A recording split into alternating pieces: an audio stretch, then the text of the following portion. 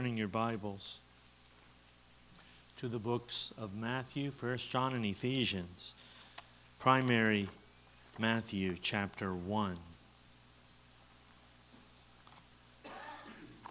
Matthew chapter 1. Last week we talked about Mary and her purity and how she accepted the calling to be the mother of the Lord, and how she probably lost a lot of friendships and respect when she turned up pregnant before she was actually totally married. Now we find Joseph. And out of all the men in the whole kingdom, he was chosen to become the stepfather of our Lord, to be the helpmate to Mary. And he's just amazing. And what I see here is amazing obedience. Lord, I pray. I have dozens of Bible verses that aren't actually written down here. I have them swimming in my head. And I ask you, Lord, to give me wisdom, a filter, and grace. And Lord, I pray that you will open our hearts and minds to your word. In Jesus' name, amen. Matthew chapter 1, starting in verse 18. Now, the birth of Jesus Christ was on this wise. It happened this way. When as his mother Mary was espoused to Joseph. A spouse meaning under contract. Under contract. She was espoused. She was in some terms married, but not. They weren't to have any relationships. They weren't to live together for a year like that. And she was espoused to Joseph. It says, before they came together, she was found with child of the Holy Ghost. The importance of the virgin birth, as mentioned last week. You see, there is a movement among some churches, liberal churches, that it doesn't matter if Mary was a virgin. They go right, and it does matter because the Word of God tells us this, and we need to obey it. We should obey and hear it as it is taught to us. The importance of the virgin birth, it was necessary that the conception should be supernatural. That it should be different than by ordinary natural means. So, though Jesus shared in our human nature, he was like us. His heart. He cried when he fell. If he hit his thumb with a hammer, I'm sure he didn't curse. But having said that, he felt pain and suffering. He wept. And it must have been something. We don't know anything after this week. We don't know anything about his life until he turns basically 30. It's amazing, the silent years. That he would escape the corruption and the penalty of sin. Romans 5:12 explains this. Wherefore, as by one man sin entered into the world, and death by sin, so that death passed upon all men, for that all have sinned. We speak of Joseph's character. Then Joseph, her husband, being a just man, and not willing to make her a public example, I'm in verse 19, he was minded to put her away privately, secretly, to divorce her secretly. What conversations must have passed between Mary and Joseph? We don't understand, but the issue proves that it was not satisfactory to him, nor could he resolve to consider her as his wife until God sent an angel to bear the most important testimony to the virgin's innocence. His whole conduct on this occasion was exceedingly kind and humane. He might at once have taken the advantage of the law and had her stoned to death. Deuteronomy 22, verse 24. Then, this is how important adultery, the sin of adultery was. It was a death sentence. The sin of adultery. Nowadays, it's like jaywalking. But in the Bible, Deuteronomy 22, verse 24, then you shall bring them, the guilty ones, both out of the gate of the city, and you shall stone them with stones that they die. And Joseph could have done that. It was his prerogative, his choice. He could have had her stoned to death because all of a sudden she shows up with a bubble. And they hadn't been together. And they had been a spouse under contract to be married as well. But Joseph, it says, was a just man. He was minded to put her away secretly, privately. That is to divorce her before 2 or 3 witnesses. And so to hush up the matter among themselves, being a just man, that is a strict observer of the law, he would not proceed with the marriage. He decided to put her away, and yet in tenderness for her, determined to do it privately as possible. Tenderness, men. Our wives crave tenderness, sweetness, kindness.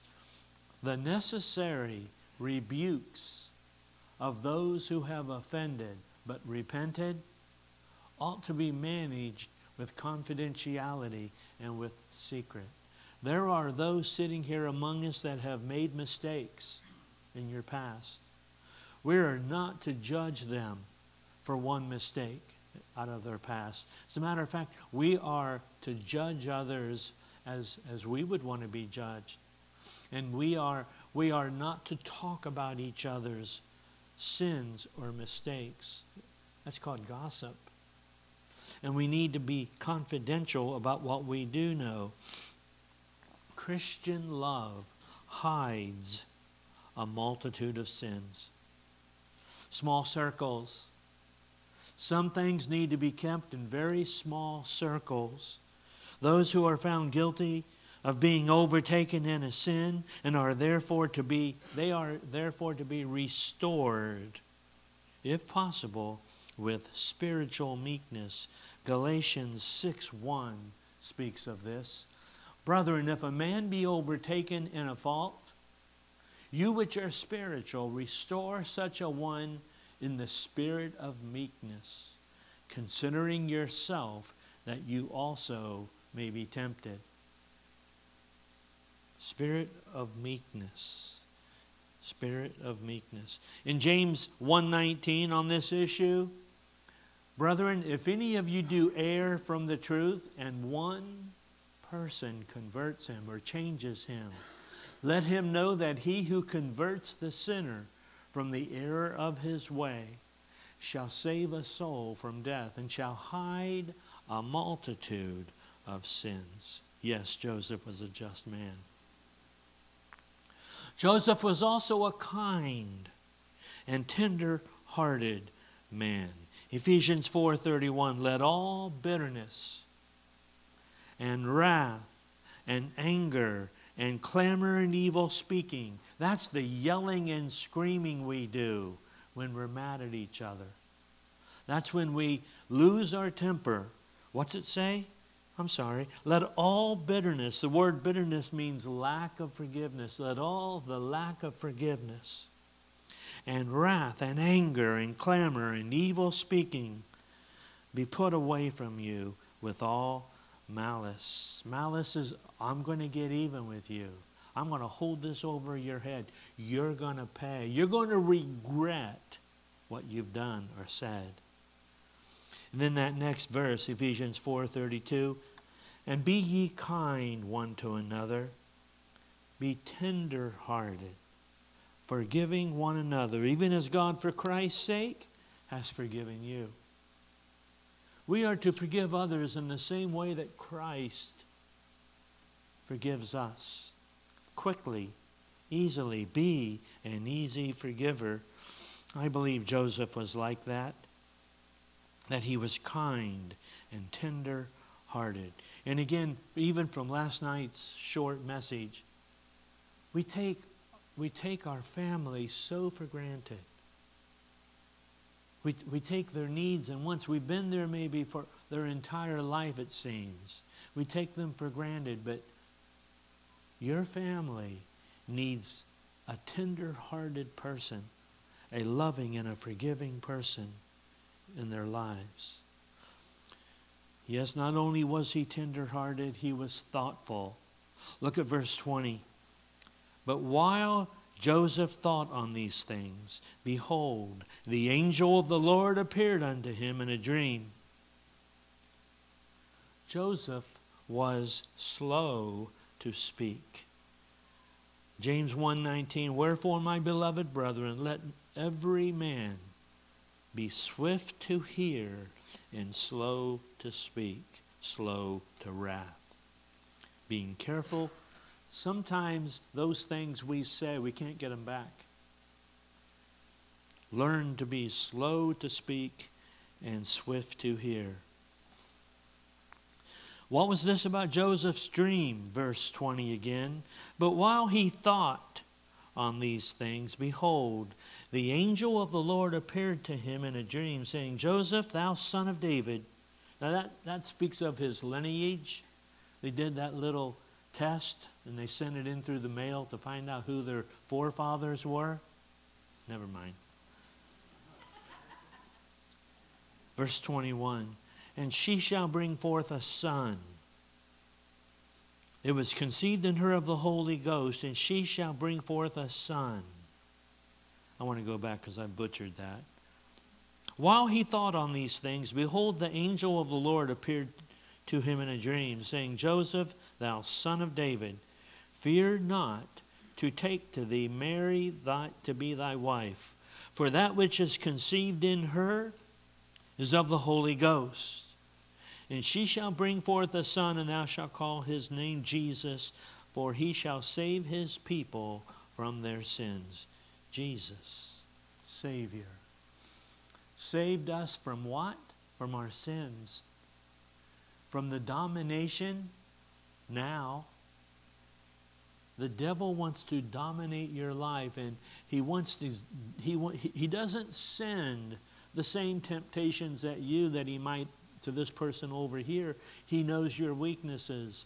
He knows where your armor stops and where it starts. He knows he knows your buttons, what buttons to push. Domination and the penalty. Of course, the penalty, the consequences, and the penalty is also hell for our rebellion against him. I want to speak of the prophecy. Verse 22 again. Now all this was done that it might be fulfilled which was spoken of the Lord by the prophet Isaiah, saying, behold, a virgin shall be with child, and shall bring forth a son, and they shall call his name Emmanuel, which being interpreted is God with us. PPJC. Isaiah, 700 years earlier, made this prophecy that in Bethlehem Jesus would be born, and that he would save his people from their sins, and that he would actually be with us all the time. Now, those of you that are able to be aware of that all the time, you're the happiest. Those of you that only think of it when you have need, you're the saddest. Because you're going through your normal life without realizing the presence of the Lord in your life. I remember, I'm trying to think, Friday, Pastor Rodney and I went hunting on a freezing morning. Everything was frozen over. I made it fine. I got to my ladder, my tree, and put out all my stuff that I wanted out, and I went to grab onto the rung of the ladder, coated with ice. And I have to climb 18 feet up on this ice covered. Where's my wife? She's not here, is she? Okay, don't tell my wife. But I had to climb up that ice-covered ladder. I had to do something dangerous. I tell her all the time, there's nothing dangerous. If there was, Rodney would take care of me. He'll get me out of the woods. But I had to climb up an ice-covered aluminum ladder, and when I went to grab hold of it and my hand slipped off, I went, oh no, Lord, it's you and me. If I fall, you fall. I always ask the Lord to go with me into these dangerous situations. Wow. Wow. Behold, a virgin shall be with child, and shall bring forth a son, and they shall call his name Emmanuel, being interpreted, God with us. Emmanuel. Verse 24. Then Joseph, being raised from sleep, did as the angel of the Lord had told him, and took unto him his wife, and knew her not. He had no relations with her until she had brought forth her firstborn son, and he called his name Jesus. Joseph had amazing obedience. Amazing obedience to take a pregnant Mary to be his wife, because an angel says so. Oh, the looks he must have had. Oh, the accusations he endured. Oh, maybe even the hatred. You claim to be this great Christian man in our community, and look what you've done. Oh, he had amazing obedience. And when we have amazing obedience, when we do the hard thing, listen, there are always consequences. Now, if we don't do the hard things, there are consequences. But even in this kind of a world, where the world is so anti-God or anti-morals, in this kind of a world, when you do the right thing, there are consequences. Joseph took to him Mary, a pregnant Mary, to be his wife, and not to have relations with her for that full pregnancy. Amazing obedience. Amazing supernatural obedience. When it is said, verse 25, Joseph knew her not till she had brought forth her firstborn, it is implied that afterwards, the reason ceasing, that now she's had the child, he lived with her according to the law. Exodus 21:10 speaks of a wife's duty of marriage. Exodus 21:10. Such as fulfilling her husband's need for affection and intimacy. Now, I'm not going to get into the intimacy, but women and men, one of the greatest needs in our society is affection. Every one of us needs affection. Your mate needs affection. If you've ever gone through any of my marriage counseling, I talk about the 30-30 rule. When someone comes home from a stressful day at work, give them 30 minutes to uncoil, to relax, to unstress. But precede that with a 30-second kiss. That'll bring him home. Listen, at the end of a certain amount of time, it goes to a 3-second kiss. But that'll bring him home too. Give your mates and your children affection, loving. She's not here, so she can't hate me for this, but when we sit in our chairs and we're watching TV, she plays fingers with me. We just have our fingers going. To me, that's affection. And it's something that I look forward to, even just the little touch of her fingers on my fingers. That's important, and it's something that the Bible calls for us to give affection and intimacy to one another.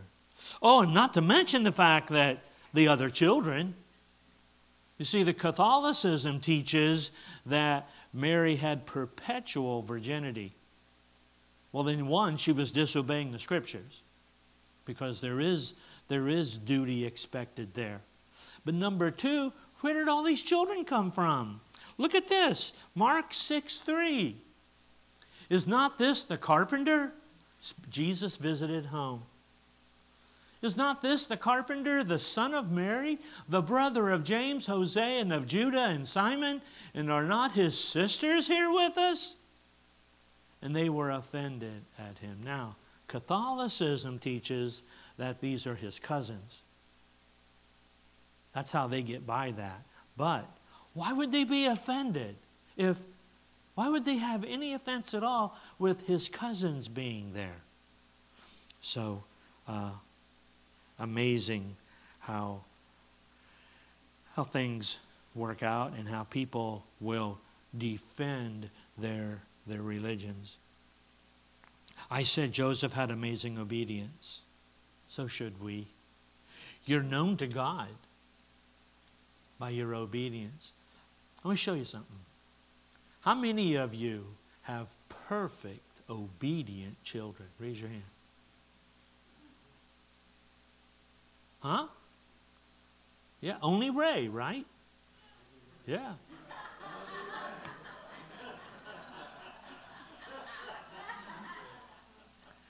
Yeah. Yeah.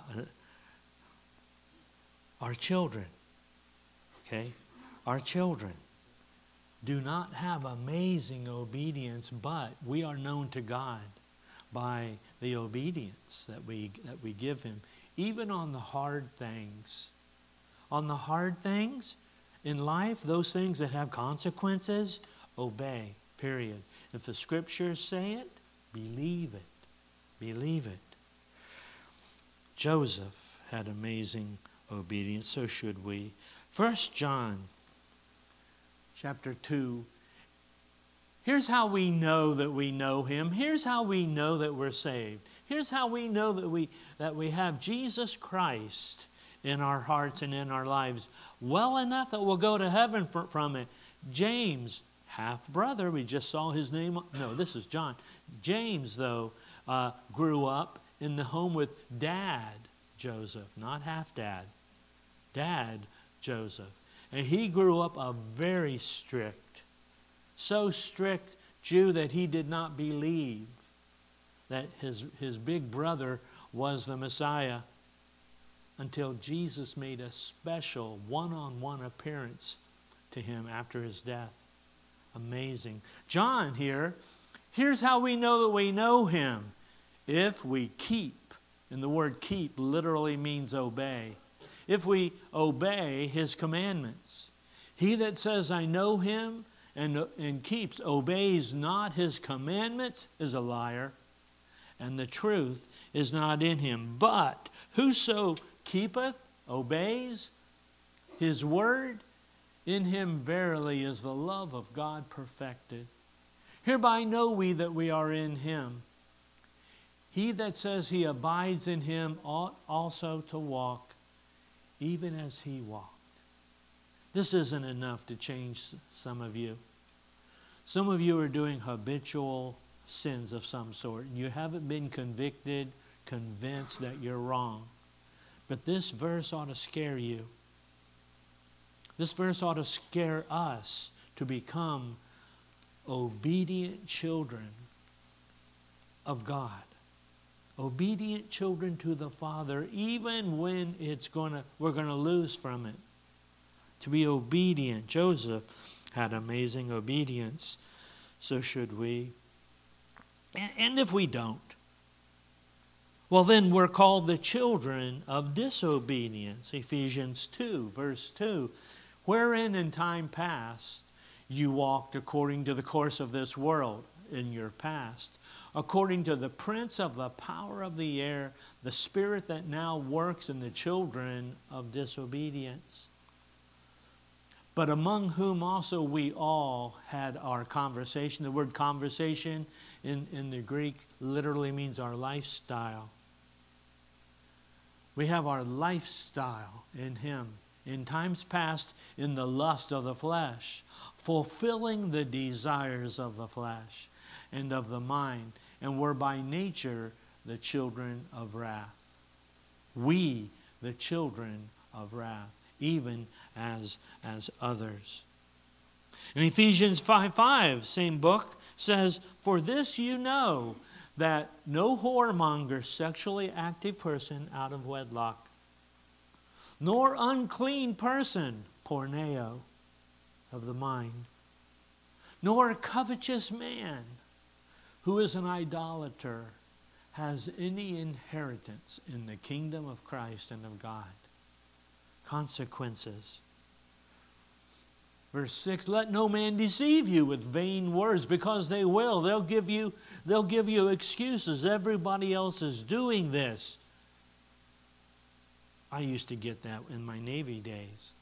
Well, everyone else is doing it. Everyone else is going, etc. Or, hey, if you love them, it's okay. No, it's not okay. "Let no man deceive you with vain words." Use God's words to live by. "For because of these things comes the wrath of God upon the children of disobedience." Be obedient children of God. Amazing. Obedience is obedient forgiveness. Wow. Matthew 6:12, "And forgive us our debts as we forgive our debtors." The word debts here is the word for their sins. Forgive others their sins as we.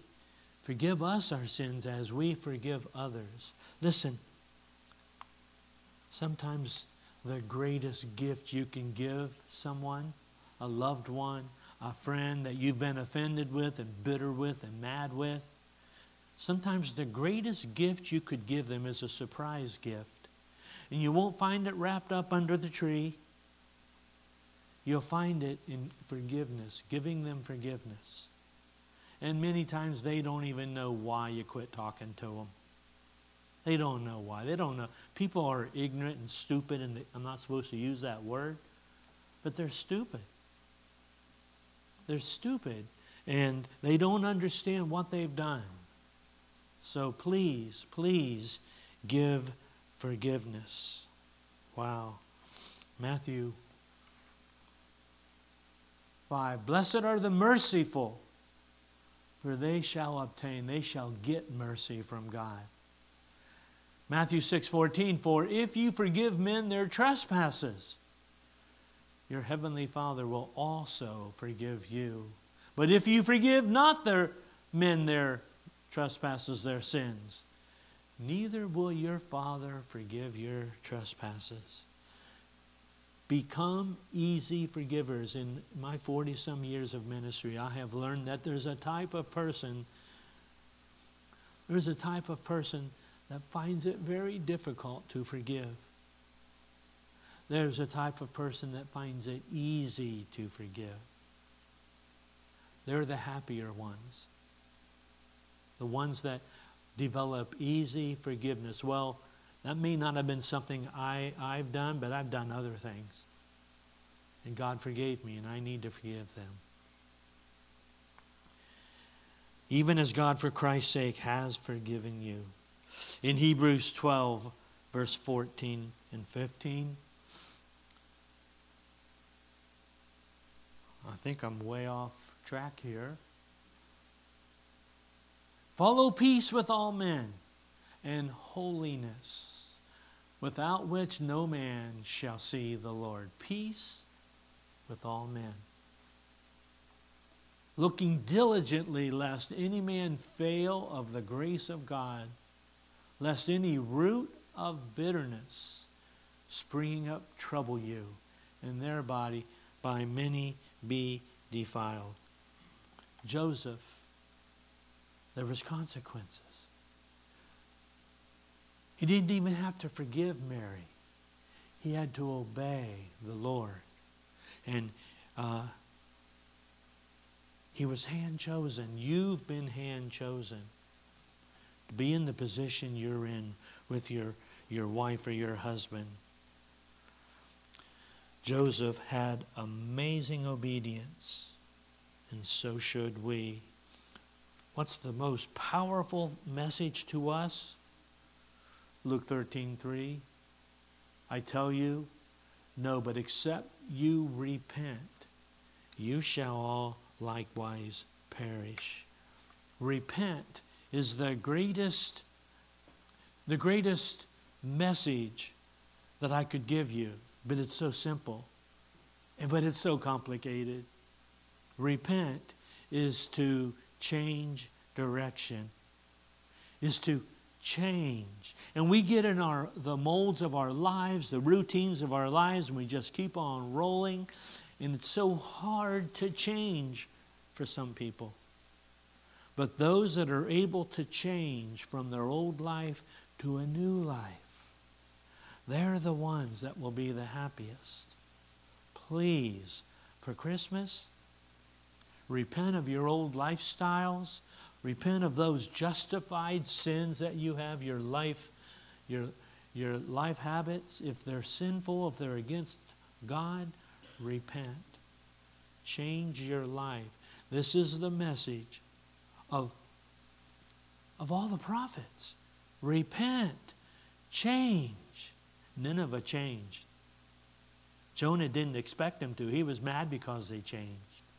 But God sent Jonah into Nineveh, a very evil area, and he said, repent. God's going to judge you. And they took it to heart. His words were powerful, and they changed. And what did he do? He ended up getting mad. Mad at God for forgiving them. Have you ever gotten mad at God for forgiving someone? Just a closing thought. We should have amazing obedience and amazing forgiveness. Just like Joseph, we should have amazing obedience to the hard things. It wouldn't be amazing if it was easy.